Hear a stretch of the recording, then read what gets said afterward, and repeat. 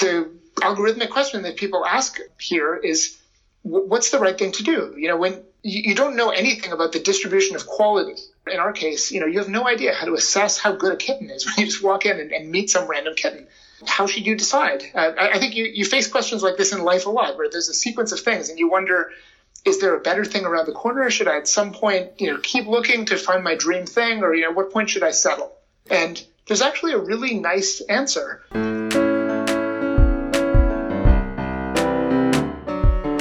This is Sachin. And this is Eric. Welcome to Luminary, kitchen table style conversations with some of the world's brightest minds exploring boundaries of human knowledge. Join us on a pursuit to transmit intuition and ideas. Find us at luminary.fm or on Twitter at luminaryfm. We'd love to hear from you. Today's guest is Kevin Layton Brown, an award-winning computer scientist focusing on predominantly two streams of research. One, algorithmic game theory, and two, empirical algorithms and machine learning. He is a professor of computer science at University of British Columbia and co-teaches two popular Coursera courses on game theory, which are approaching 1 million participants. In our conversation with Kevin, we cover why the intersection of economics and computer science is particularly fertile, the art and science of modeling human strategic interaction and incentives in multi-agent systems, his work with the Federal Communications Commission incentive auction, moral and ethical implications of artificial intelligence, using AI to do good, applying the kitten algorithm, and much more.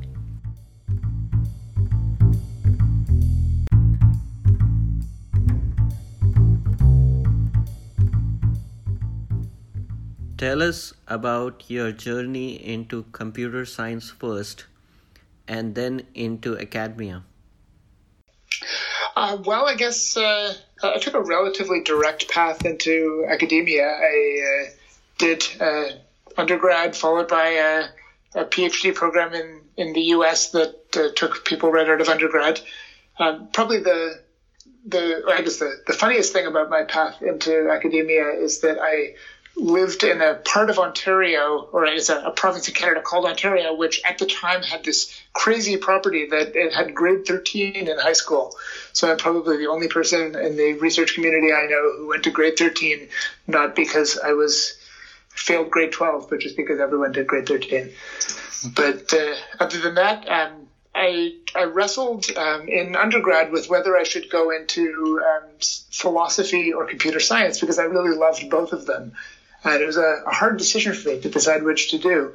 And I guess in the end, I decided that being a computer scientist would just open so many more doors. Work that as a computer scientist is so much more exciting to do than the kind of work available to philosophers. So that was sort of the main basis for making my decision. I think it was a pretty good basis for making the decision.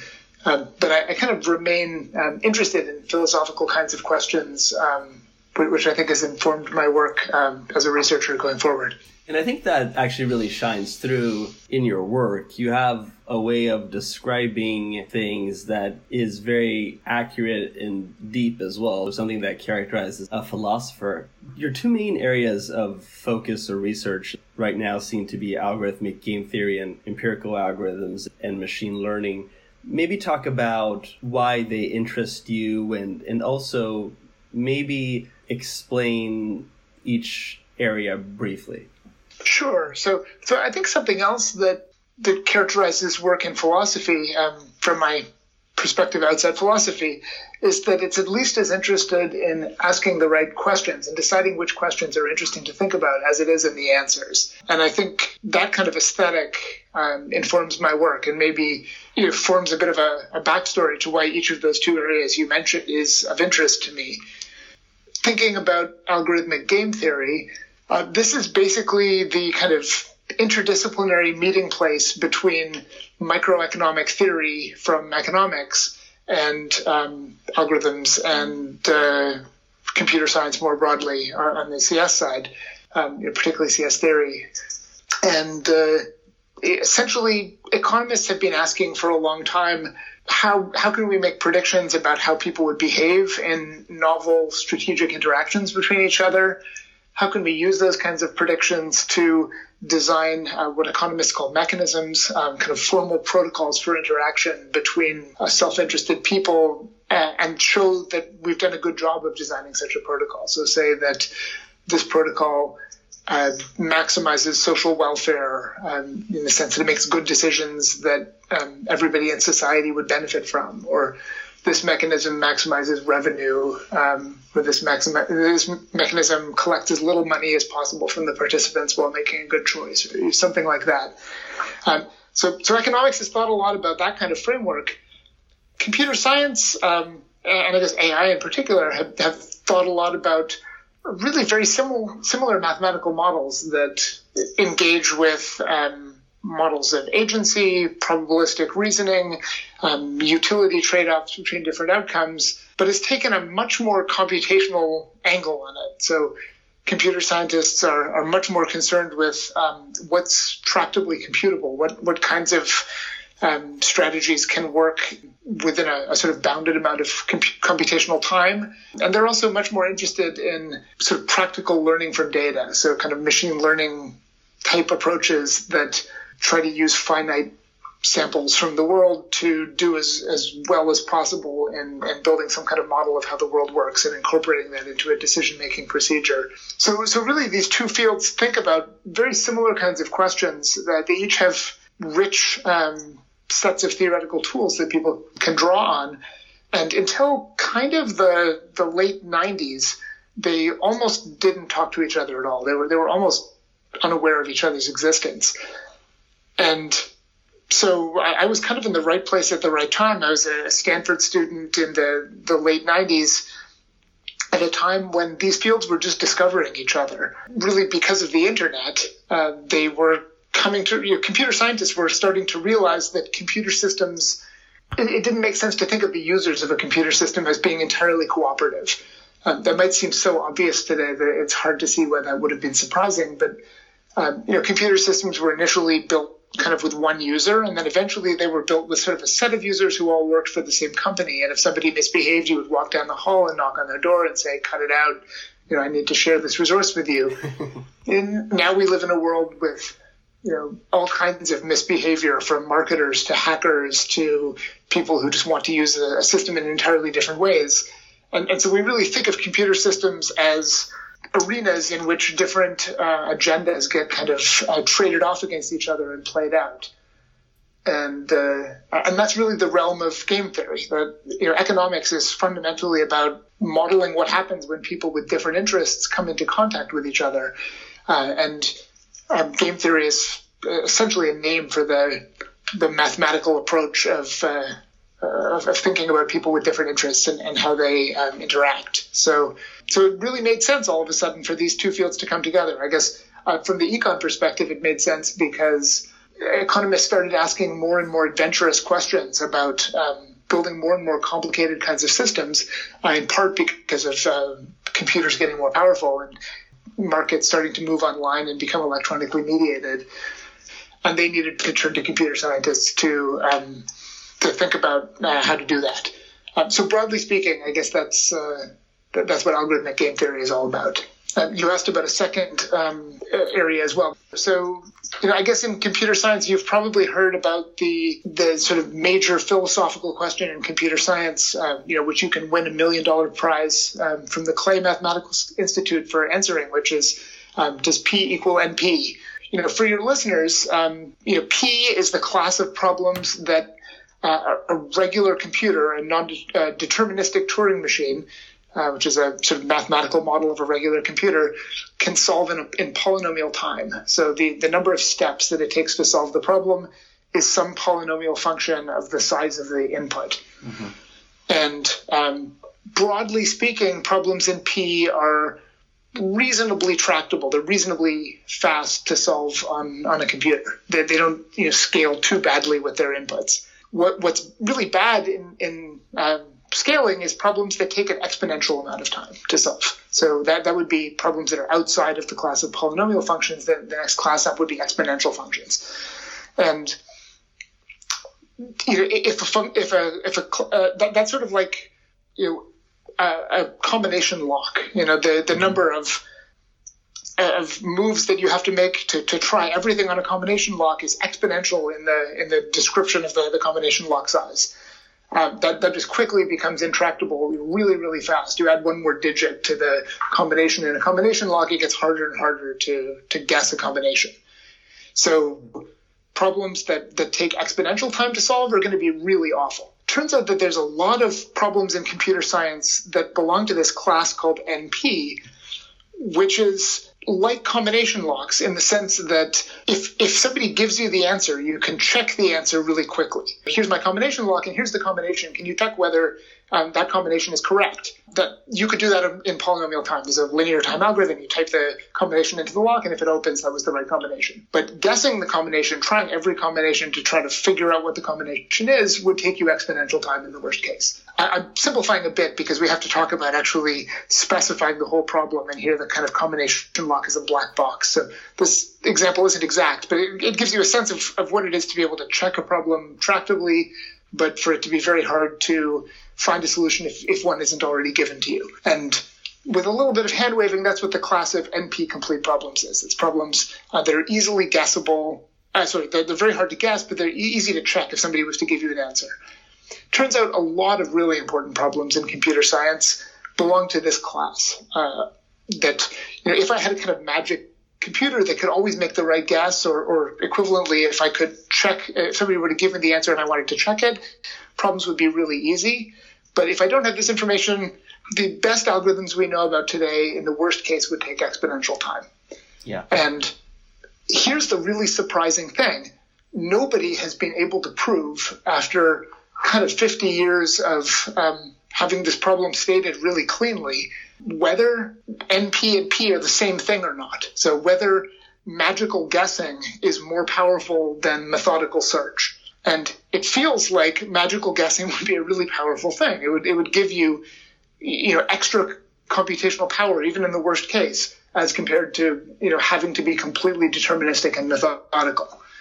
And crazily enough, computer scientists have not been able to formally separate these two classes of computational problems, which is why this kind of is P equal to NP question is so perplexing to computer scientists. Of course, essentially all computer scientists believe that P is not equal to NP, that these things are different. Nobody's been able to show it. Here's, though, the sort of empirical flip side of that is, I think, at least as important for your listeners to understand, and maybe less well understood in computer science, the fact that even if P is not equal to NP, which we all kind of believe is true, it's also the case that most NP-complete problems, most problems that belong to these so-called intractable classes, are actually pretty easy to solve. It's actually pretty hard to find examples of NP-complete problems that we can't solve quickly. And there's this whole kind of subculture in AI of researchers who build algorithms to solve NP-complete problems as quickly as possible. And strangely enough, this is possible to do. If you think of NP-complete problems as being kind of like combination locks, you would think, nobody can come up with a good algorithm for opening combination locks. It's really just brute force, try everything.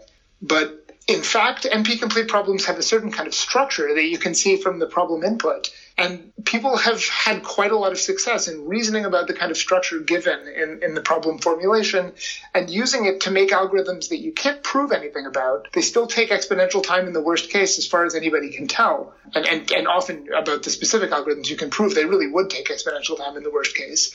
But in practice, they often do way, way better. And this empirical algorithmics area that I work in is really interested in the question of how we could design such algorithms. It's not so much interested in the actual algorithms themselves, just manually coming up with algorithms for one problem after another, but it's interested in this more philosophical question of why this works at all, how we, what kind of general recipes we can use to do this kind of design, and then applying these kinds of general recipes to solving important optimization problems that arise in practice. You alluded to employing different interdisciplinary approaches to your work. How has this manifested itself? Sure. I think this stuff is all really interdisciplinary. game theory has its roots in fixed point theorems in math, and ultimately kind of got adopted by economists. Now it's a lot of the heat in game theory is happening in computer science departments, drawing on some tools from statisticians. It's also been applied quite a lot in the operations research community. And I think some of the most exciting current work in game theory leverages ideas from psychology. So it tries to think, or cognitive science kinds of research that tries to think about cognitive biases that people have, the way that actual people behave in strategic situations, rather than trying to take some kind of really simple positivistic kind of model of rational behavior that sort of classical economics is founded on, but instead some kind of much more nuanced, psychologically plausible model of behavior. So there's already a broad swath of interdisciplinary connections just on the game theory side. On the empirical algorithmic side, this leans heavily on computer science theory, combinatorics, math, artificial intelligence. And then I guess my own direction in this field is to try to apply machine learning ideas to the design and analysis of algorithms. So trying to see algorithm design itself as a machine learning problem or as an automatic experimental design kind of problem. So leveraging ideas from statistics and probability theory to better think about the design of algorithms. Do you have any favorite concepts or mental models that you tend to instinctively revert to? So, for example, for myself, I tend to really like the concept of opportunity cost. For me, it has quite a bit of explanatory power in thinking about various phenomena and aspects of this world. Let me give you one good a concept there that I think is at least somewhat generally applicable. I think one really useful mental model that I find myself turning to frequently is the idea of overfitting from machine learning. So this is the idea that you can, if you try to build a model with too many parameters based on too little data, it's possible to overfit your model to your data in a way that will generalize poorly. So what this means is you might become overconfident in the values that your parameters should take. You can find some setting of your parameters that will explain the data you've seen. And then when new data comes along generated by the same process that made your old data, it might be that the parameters that you've chosen do a very bad job of predicting that new data. So you've kind of memorized your data, but you haven't actually found a model that says anything about the world. This is a kind of classical issue in machine learning, but I think this arises in kind of data-driven applications all over the place. I think we're getting to a point where a lot of the reasoning that we do is in some sense a machine learning problem. And so I think we can discover this kind of concept of overfitting again and again. And I think having some facility with sort of how this problem arises, how you can detect it, how you can try to mitigate it, it's a really powerful thing to understand.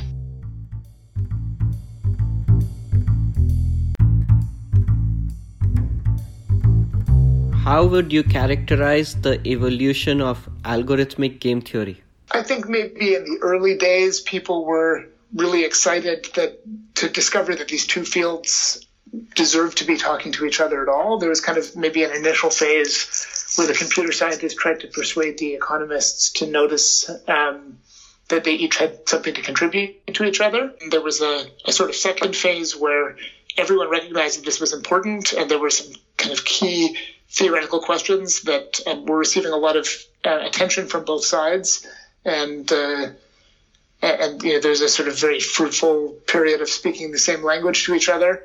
I think maybe we're now in a third phase where people are starting to question some of those underlying models. I think in the second phase, the computer scientists essentially adopted the models from economics. To some extent, they proposed new models, but the set of questions was sort of relatively orthodox. I think now people are much more experimental about trying to come up with new types of models that would better fit reality, rather than trying to cut their teeth on kind of classical problems from economics that everyone agrees are hard. I think people are especially concerned with whether these models really make sense and how to make them make more sense. So I think there's a bit more of a focus on application and a little bit more of a machine learning kind of flavor, more desire for technologies to be data-driven rather than entirely analytic. If you would juxtapose the domain or field of game theory with behavioral game theory and algorithmic game theory, and you would distill the key differences between those fields, what would those be? Sure. Let me first of all do game theory versus behavioral game theory, because there's a really clean distinction there. Kind of classical mainstream game theory asks the question, what would happen in a game where a game is described by a set of players, a set of actions or policies that they could each follow. So, there's a set of ways they're each allowed to act in some kind of interaction where they affect each other. And then a utility function that says, based on which action or which policy each of us adopts, how happy would we each be? So fundamentally, that's what a game is. It's sort of easiest to think of a game as a sort of rock, paper, scissors kind of interaction where we each pick something and then something happens. But we could equally think of a game as something like a game of chess or a game of poker, where the interaction between us might be iterative and nuanced, and we might each observe things about the other person. We might only observe some things, like in poker, and we play out some policy, and eventually we get some utility. But we can sort of, in a sense, understand that as being just the same as the game of rock, paper, scissors. You could imagine playing a game of poker where you articulate your exact policy to a friend who then goes and represents you at the poker tournament.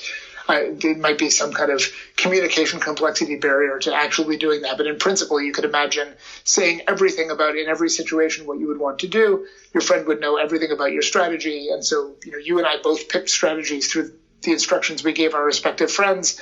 And then the poker tournament happens and somebody comes home with a bunch of money. So that's what a game theorist thinks that a game is this sort of abstract concept of a bunch of players, a bunch of actions or policies for each of them, and a utility function that says how happy they are at the outcome. In classical game theory, so the key question is how should we think that everyone is going to choose their actions?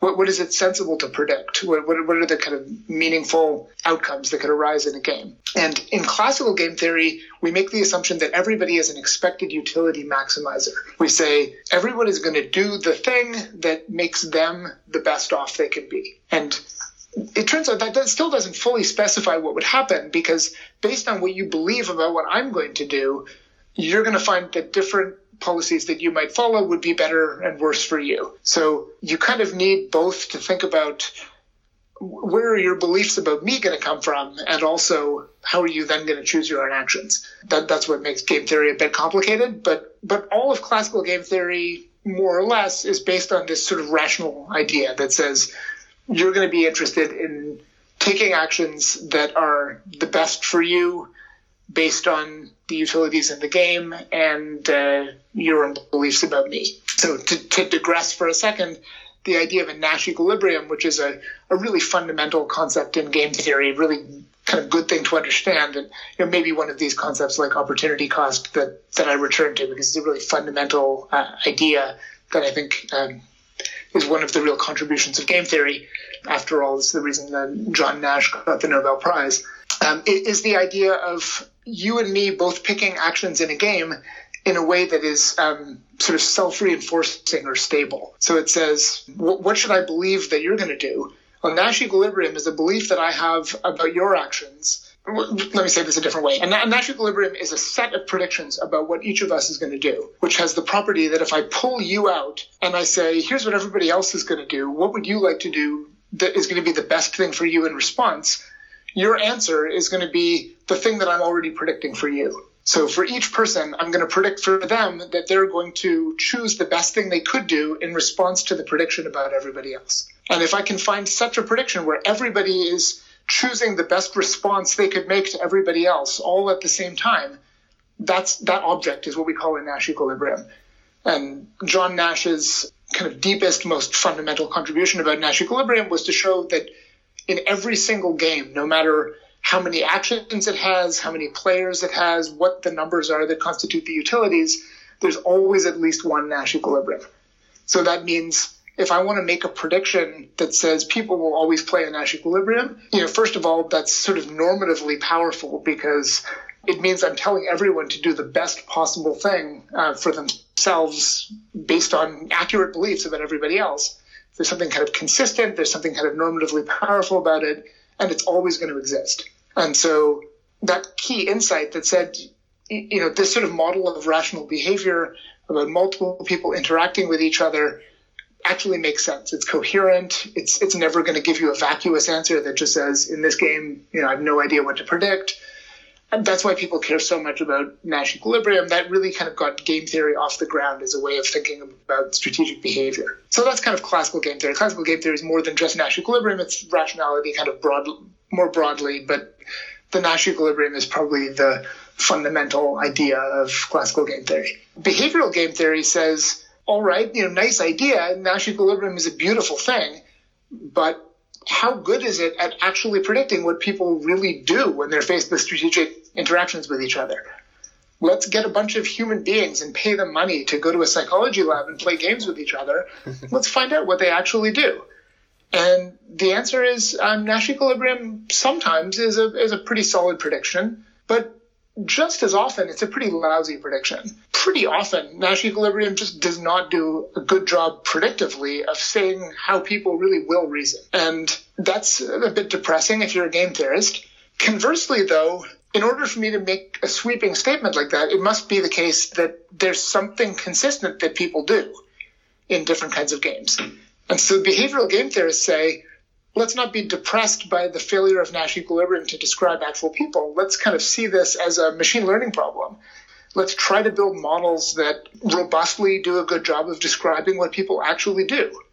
So if I say, you have a recency bias, or you have a framing bias, or you have a tendency to like to pick round numbers, or you have a tendency to care about fairness, or all of these kinds of cognitive biases that you might have heard about, these are all kinds of claims that in behavioral game theory that say, you're not just picking the very best outcome in the sort of Nash equilibrium sense, but instead, you're reasoning in some kind of coherent, reproducible, predictable way. It's just, a different way than maximizing your utility. So that's sort of fundamentally the difference in behavioral game theory. It assumes that people are predictable, but not necessarily that they're rational or expected utility maximizers.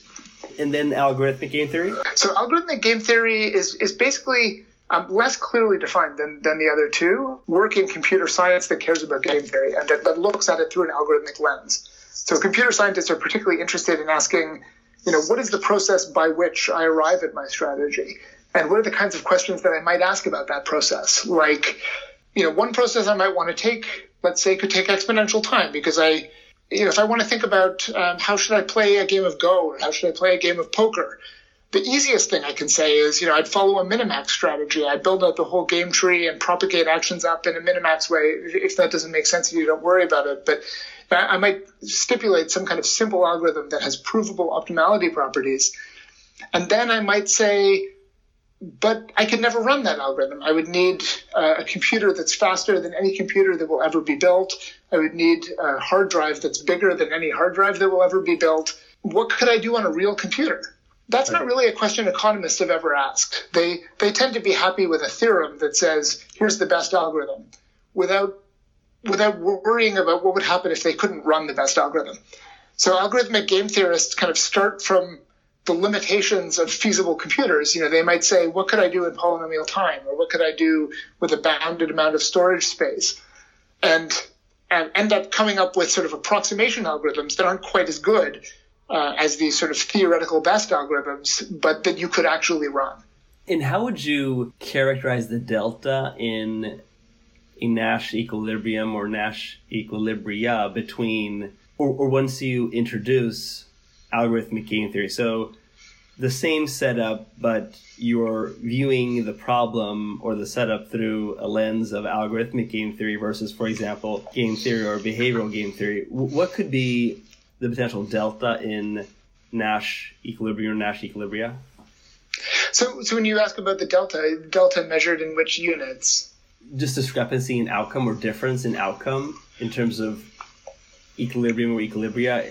are they significant? Sometimes or very so I think that question is probably harder than you mean for it to be. Let me tell you why. The Nash equilibrium is a funny thing because it's not most of the kind of concepts that we think of recommending, what's the best model for making a prediction in this case, or what's the best policy for flying an autonomous helicopter or something. These are typically optimization problems. And so there's a notion of, I didn't get the optimum here, but I got something that was pretty close to the optimum, right? And I think that's the sense in which you were asking your question. The Nash equilibrium is not an optimality concept in that same way. It's a fixed point concept. Right? A Nash equilibrium is a system that's in balance. It's not necessarily a system that's optimizing something. It's a system that is in balance. That's why we use the word equilibrium. It connotes this idea of being in balance. So everybody is responding in a way to the other person that reinforces the behavior that they're getting from everybody else. So when you have a dysfunctional relationship with a romantic partner or a friend where you keep doing the best you can, they do something that really frustrates you, and you're just doing the best you can to try to respond to them. But the thing that you do to respond, that's the best you can, really frustrates them. And so they do the best they can to respond in a way that fuels your behavior, and you just kind of each keep fueling each other. That's a Nash equilibrium, right? You're each doing a thing that from your perspective is the best thing to do in response to what the other person is doing. A Nash equilibrium is not necessarily a good thing. And this is a really fundamental thing to understand about a Nash equilibrium. It's stable. If you keep doing your part of it, the other person's going to keep doing their part of it. And if nothing changes, you're just going to respond to each other forever in this way. But that doesn't necessarily make it good.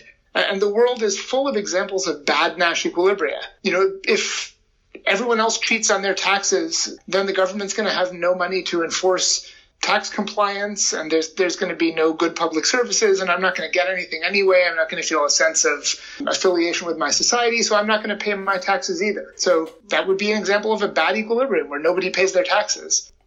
Aren't we fundamentally saying here, though, that looking at the same problem through various lenses, we are reaching different payoffs for each player, right? And if the payoffs change, the Nash equilibrium or equilibria will change as well. Isn't that correct? That's absolutely true. Yep. So wouldn't the premise? But so when you say something like, if I degrade the algorithm, if I have to use a tractable algorithm rather than some intractable algorithm, how much is that going to change the Nash equilibrium? It could change it arbitrarily much. We can find examples where things just destabilize. You blow up the Nash equilibrium, you end up with something really different that happens. Yeah. It's sort of like saying, if I have a ball that's balanced on my table and then I tilt the table just a little bit, how far might the ball fall before it gets to another stable state?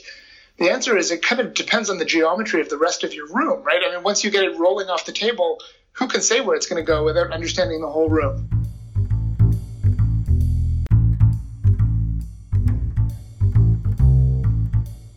We would love to learn more about your work and contributions in this area. What have you focused on? I guess I've focused on a couple of things.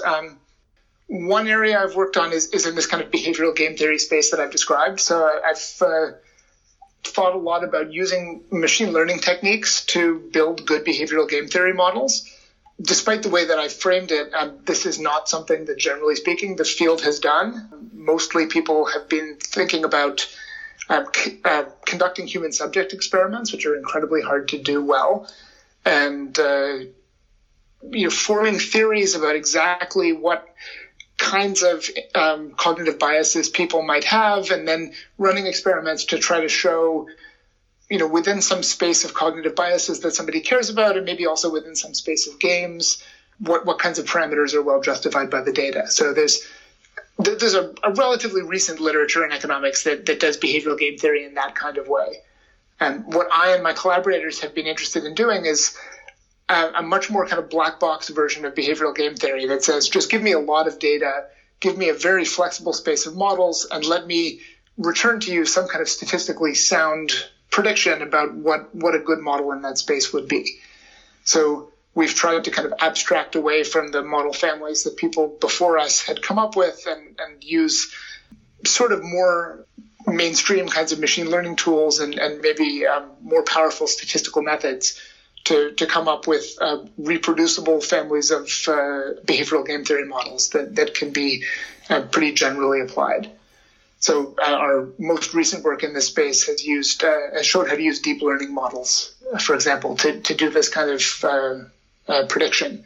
What's tricky about it is that the prediction problem is really different from the kinds of prediction problems that one normally sees in machine learning. So, I don't want to do like a classification task, right? The most obvious kind of machine learning is a classification where you say, here's a picture. Is this a picture of a dog or of a cat? So that's a mapping from an input to a class, to a discrete value that says, 1 for dog and 2 for cat. Mm-hmm. What we have here is a prediction where I show you a game, which is a matrix of arbitrary size. And the arbitrary size thing is a real problem for machine learning. Usually, we would get inputs of a fixed size. So you would have an image that's a known number of pixels by another known number of pixels. You might think you give it an arbitrary size image, but what they would actually do is just scale it to a fixed size input.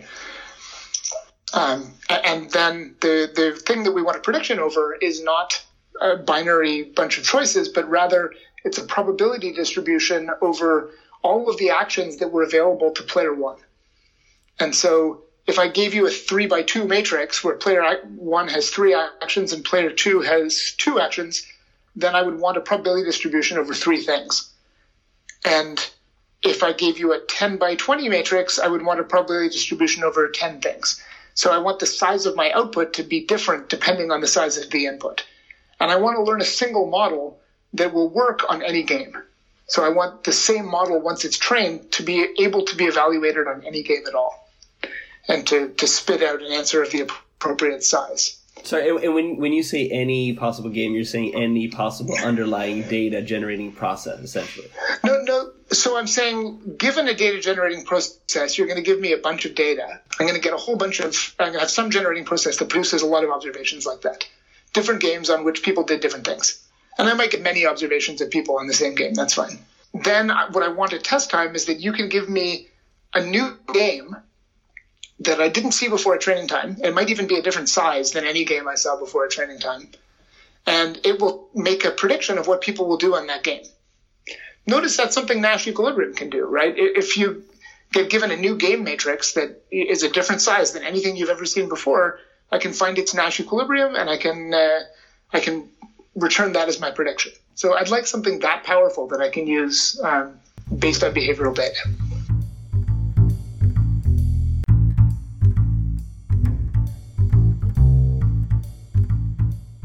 Diving deeper into specific applications, you and your team recently won the Franz Edelman Award for Achievement in Operations Research and the Management Sciences. Tell us about the problem you solved.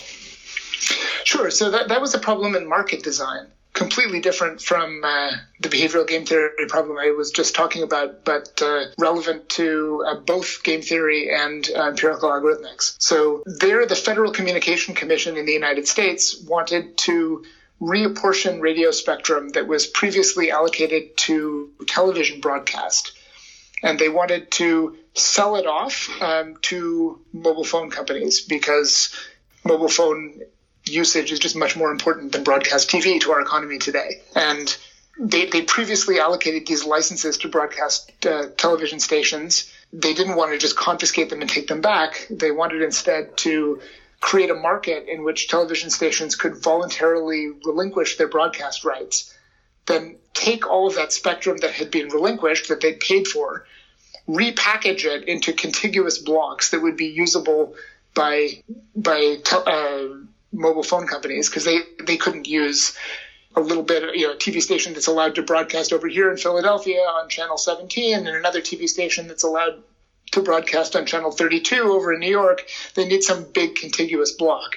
So do this kind of repackaging and then sell off those contiguous blocks. So this was a crazy kind of combinatorial auction design problem to think about how to do this simultaneous buyback and then resale in a way that would maximize the amount of spectrum that could be cleared, meet all kinds of different constraints the government had about preserving interference constraints among the television broadcasters that would remain, to make sure that the TV band plan would work, to ensure that as much kind of social good was achieved as possible, to turn a good profit for the government, to make sure the government didn't lose money, but have to subsidize this market. So this was a huge project that involved many people all over, mostly the US, but all around the world.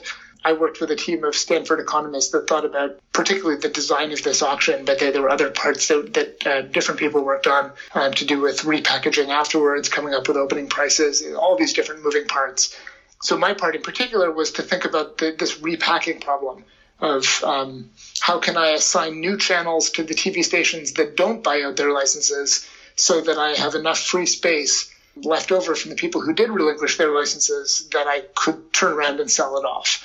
And we could then use that information to come up with a pricing mechanism to decide how much we should offer to the different stations, basically so that we would preserve big contiguous blocks that we could sell off. And that turns out to be an empirical algorithm question. That's what's called a graph coloring problem, which is an NP-complete problem to figure out how to do this repacking well. And so we used our automatic algorithm design ideas based on the sort of empirical algorithmics perspective that we were discussing before to build such a market clearing algorithm. And the reason that machine learning was interesting here is that we knew in advance that we were going to be dealing with graph coloring problems that arose from the constraint graph of the United States. We weren't concerned with kind of arbitrary inputs. We were concerned with the kinds of inputs that could arise under our problem from our geographical constraints. And so we generated lots and lots of example problems based on the US constraint graph. And we then tuned an algorithm that was designed to do really well on exactly those problems and no others.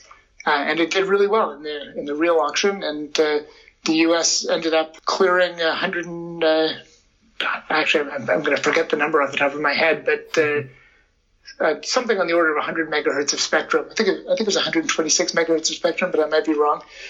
And yielding a profit of almost $20 billion that went to debt reduction in the United States. No, that's not true. Gross revenues of $20 billion, about $10 billion of which went back to TV stations to pay them off, to make them compensated for relinquishing their licenses. So it was this huge thing that basically half of the TV stations in the United States, or half the TV spectrum in the United States, is going away over the next couple of years as a result of this auction. And it's being resold to mobile phone companies, and people's phones are going to work better as a result. And just to give folks a rough sense, how long did it take to complete this work? The auction itself took 13 months just to run. Once it actually got started, everything was settled. Nothing was changed about the software, about the rules of the auction. The actual process from Congress passed a law saying it was possible for this auction to happen. Then, we started consulting on it, and all kinds of public disclosure and feedback rounds and changes and software development. That whole process took about 6 or 7 years.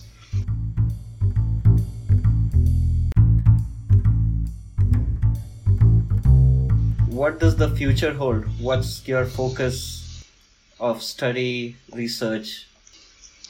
I think I'm really, I'm doing lots of different things at the same time. Some of them are, abstract mathematical questions about, different families of learning models or different kinds of algorithm design questions. I have half dozen different students and they're all doing different things. But one direction that I'm really excited about doing more work in that I haven't really discussed with you yet is what people call artificial intelligence for the social good.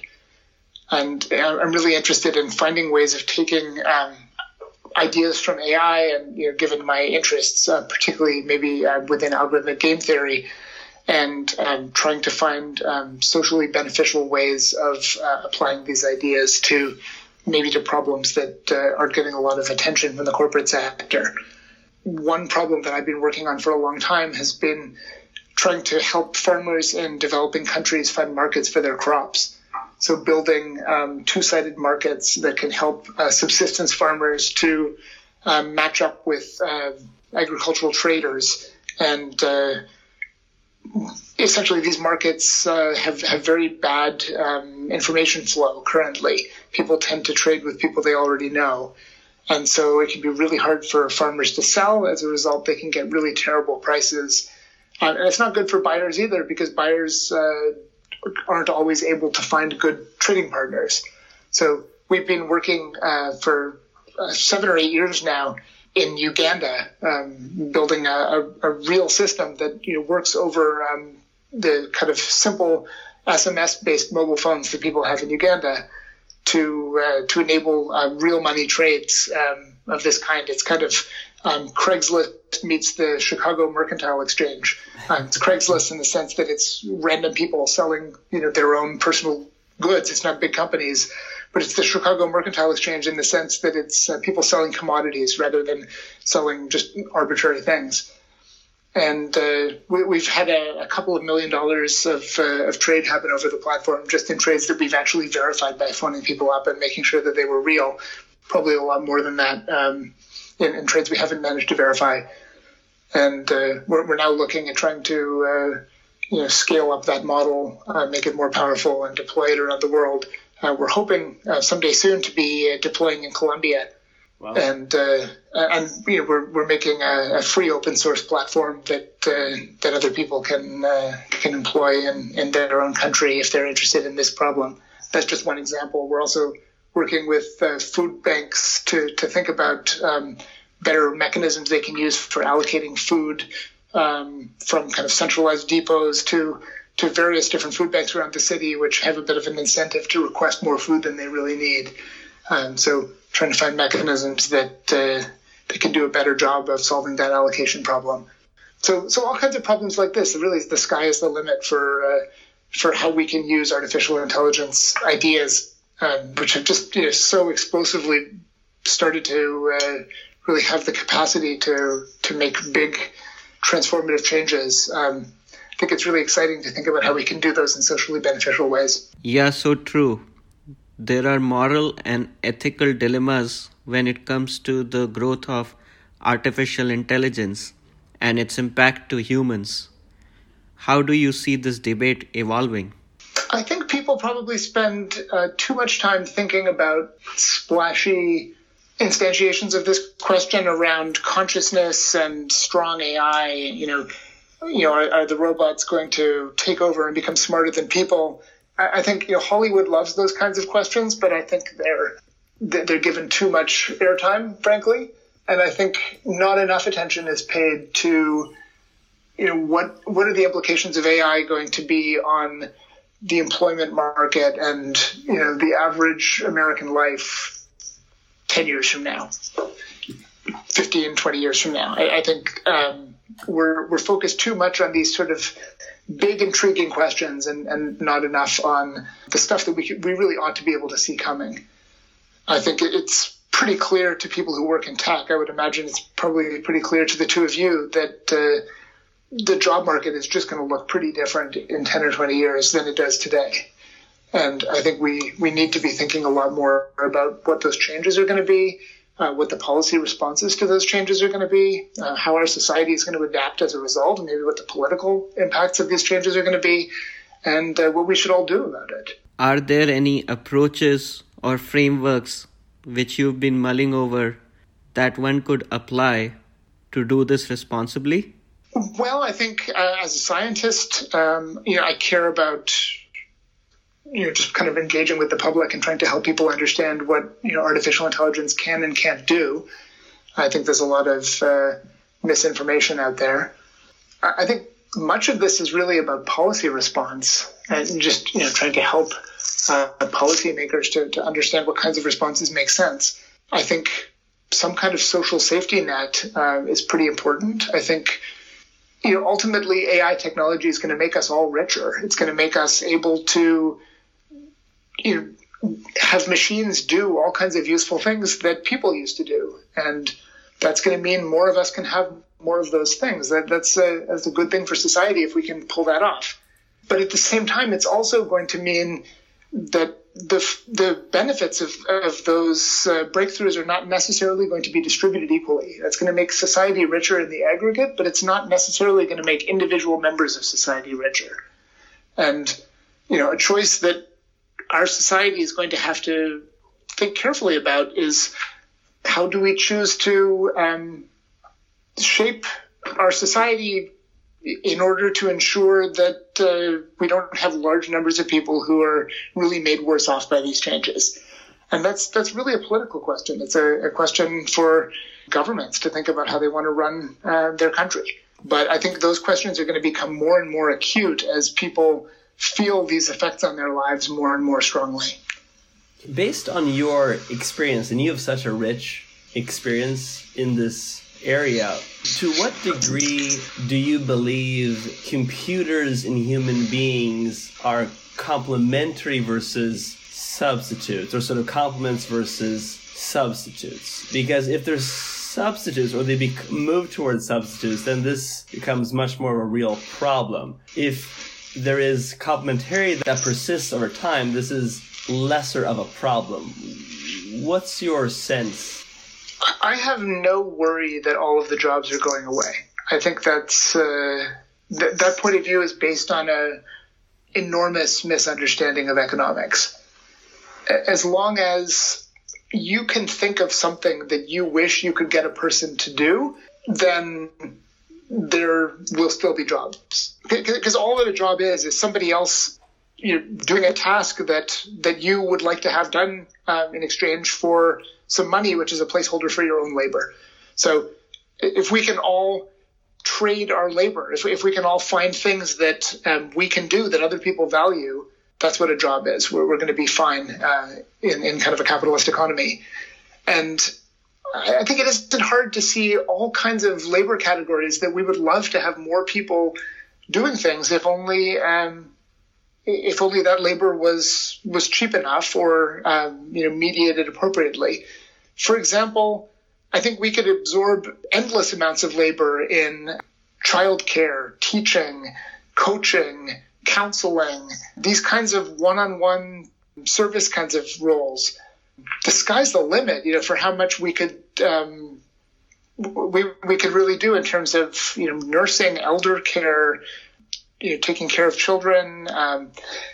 It's not clear everybody wants those sorts of jobs, but I think there's a fairly limitless demand for those kinds of jobs, and nobody wants a robot taking care of their children. Who knows? It's not a matter of how well it could work. It's just a matter of socialization. Like even if you had a fantastic childcare robot, I wouldn't leave my daughter with it. And as long as that's true, then there's going to be plenty of jobs in those kinds of sectors. But those might not be the sectors that displaced workers were previously working in. They might require retraining. There might be, workers pretty late into their careers who aren't willing to work in those kinds of sectors. So I think the question is much less about whether workers are, whether the aggregate number of jobs that society can support kind of lines up well with the number of people in the society. I kind of feel strongly that we're going to be able to find a lot of things that people can usefully do. I gave only one category of examples. I'm not trying to say everything is going to be elder care and child care, but just that one example is pretty powerful for seeing that we could imagine a differently structured society that would be able to create a lot of jobs. Right. But I think the more important question is, what do we do with people who are disrupted by these changes? What do we do with all the long-haul truck drivers who I think are with high probability going to be replaced by self-driving trucks 10 or 20 years from now? We may or may not have self-driving cars on city streets, but self-driving trucks operating mostly on major highways between distribution hubs is a much easier problem to solve. People are actively working on it. And that's a big industry. Those people are not all going to want to go become primary school teachers. So what's going to happen to them? I think that's an important question. Another important question is, what is the income distribution going to look like in this new economy? I'm confident that we can find jobs for everybody, but I'm not confident that we're going to have a strong middle class in that economy. We might have a big kind of servant class and a very small, kind of elite. That might not be a politically stable outcome. It might not be a society that we're happy with. So I think these are the kinds of questions that we need to grapple with as a society. There'll certainly be distributional considerations to think deeply about. We've talked about some really fabulous and exciting and thrilling theoretical concepts. Let's talk about how one could potentially operationalize these theoretical concepts in everyday life. Do you have any recommendations on specifically how to incorporate game theoretic frameworks into day-to-day or everyday life? That's a tough question. I think a lot of this stuff is really about how to build complex systems. It's not necessarily about something you can do in 5 minutes, to make your business more successful or something. I think, frankly, if things were that easy, people would already know about them, and they wouldn't find what I had to say very exciting. But there is a computational barrier, though, right? That's the thing. I do think... I think to some extent these things are going to be commodified. Somebody's going to build a powerful thing that you're going to be able to use, sort of like Google, right? The search engine itself is incredibly complicated for somebody to build. Nobody's really going to tell you how to go make your own search engine, but it's going to become a consumer product that you can use. I think having some kind of game theoretic intelligence about what your interests are, what it might look like to act on your behalf, I think we're going to start seeing some kind of AI agents that can do certain kinds of tasks for you, taking into account your interests. People have been talking about systems like that for a long time, and they're sort of gradually becoming more and more powerful. I think that's the kind of thing that would start to affect people's lives in the next 10 or 20 years, but probably in a way that looks more like specifying your interests, and it comes back to you with some ideas of things that you might want to do. You could imagine, shopping for a house that way. Right. Something that goes through the real estate listings and makes different trade-offs for you based on your interests. But let's maybe focus on you, since you know these concepts cold. So for example, is there in any context you would utilize your deep knowledge of Nash equilibrium in real life? For example, buying a house, negotiating a compensation package, etc. There's little kind of episodic sort of tricks that I've run into that I think are usable in daily life. I'm not sure they're the kind of the distillation of all of these concepts in the most fundamental way, but there's some sort of little life hacks maybe that I've run into. One that I thought was pretty cool was I think work from either Janet Yellen, the former Fed chairman, or her husband, I forget which of them, had studied, hiring personal employees like nannies or yard workers or whatever. And they'd found that it made sense to pay somebody that you really like more than the market wage, which is a kind of surprising thing for an economist to recommend doing. But they recommended paying, they looked into the effects of paying somebody, say, like 5 or 10% more than the going wage in the market. And they found that this could make sense in Nash equilibrium, because it would reduce turnover. It would make an employee much more loyal and much more interested to retain this higher paying job, and therefore to do really good work. So in any kind of job where the employee might be able to make a decision about how hard to work, it could make sense to pay too much so that the employee continued to work really hard in the hopes of holding on to this job that was working out so well for them. Yeah. I think that's kind of counterintuitive, but kind of actionable. Yeah. Something else that I think is useful is what's called the secretary algorithm, or what I called to my girlfriend the kitten algorithm. This is a kind of classical problem in computer science that really usefully comes up. The kind of canonical story is you have to hire a secretary. Secretaries are going to come into your office, you're going to interview them, and then you have to either hire one or decide not to hire them, and then they go away forever, and you don't get to go back and hire them because they'll get snapped up by somebody else. And this became useful in my life because my partner and I wanted to adopt a kitten. And in Vancouver, the way this works is there's this one kitten adoption agency that kind of has a stranglehold on all the kittens, Vancouver Orphan Kitten Rescue. And at a particular season of the year, all the kittens tend to get born in the springtime. and you go around visiting these foster homes that have a kitten, and you have to decide, I will adopt that cat right now, or I'm going to leave, and some couple is going to show up 10 minutes later, and they might adopt the cat. So you pretty much have to make a decision on the spot. And the algorithmic question that people ask here is, what's the right thing to do? When you don't know anything about the distribution of quality. In our case, you have no idea how to assess how good a kitten is when you just walk in and meet some random kitten. How should you decide? I think you face questions like this in life a lot, where there's a sequence of things and you wonder, is there a better thing around the corner? Should I at some point, keep looking to find my dream thing, or, what point should I settle?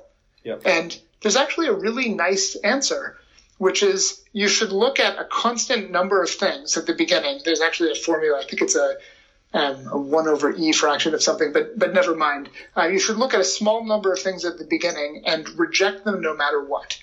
And it turns out when my partner and I went and looked at kittens, the first kittens we saw were incredible. She really loved them. She just wanted to adopt them. And so I told her about the secretary algorithm. I called it the kitten algorithm. And I said, what we need to do is reject these first kittens, even though they're fantastic. And then what we need to do is keep going. And the next time we find kittens that are better than the first ones, then we take those subsequent ones. So generally in the algorithm, you pick some constant number of things you're going to reject. You reject them no matter what, but then you use that to set a baseline. And the next time you exceed that baseline, that's when you stop. And you can prove that if things are coming in random order, you're going to do almost as well as possible by following a strategy like this.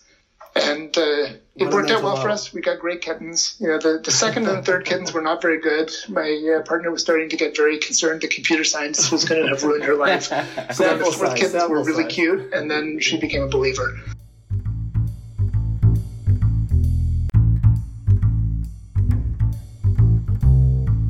Moving on to last set of questions, which hopefully are quick. What motivates you? That doesn't sound like a question that would necessarily be quick, but I'll try to give a quick answer to it. I think I'm most motivated by trying to find different angles on research questions that for some reason I think are kind of underexplored, and trying to do work that kind of gives a proof of concept that shows that people should be thinking about a question in a different way. So I think there are a lot of different ways of being an academic. I think some people just try to write as many papers as they can no matter what. Other people try to find really hard problems and manage to knock down some really tough question that somebody else posed. I think what I really try to do is find new questions that I think people should be asking. And I'm not the kind of guy who's going to really knock down an open problem that has been kicking around for 50 years. I think I'm much more likely to propose a problem and try to persuade people of why they should be asking that question. How do you allocate your time? It's tough. I mean, I guess like everybody else, I've got a calendar. I try to block things off. I try to give myself blocks of time where I can do big, interesting things instead of being constantly reactive. But in the world of electronic communication, it's difficult. I'm sitting in my office at 8:30 at night talking to you, so one might wonder how I allocate my time, whether I'm doing the best I could. But touche. What can I say? Brilliant. Let's shift to a question that can sometimes be a little tricky or tough to answer. Which contrarian belief or beliefs do you hold near and dear? All right. Do you have any sort of deep philosophical ideas or thoughts that you feel run opposed to what's the societal norm or what folks in general think? It's a little bit more specific to my own field than being a broad kind of societal claim. So I think maybe I think of two. One is that I tend to think that what makes a really good computer scientist depends a lot more on communication, writing, and argument skills rather than kind of raw technical horsepower. I think computer scientists tend to really emphasize sort of math and coding skills and to really de-emphasize the sort of humanities, argumentation and communication sort of side of themselves.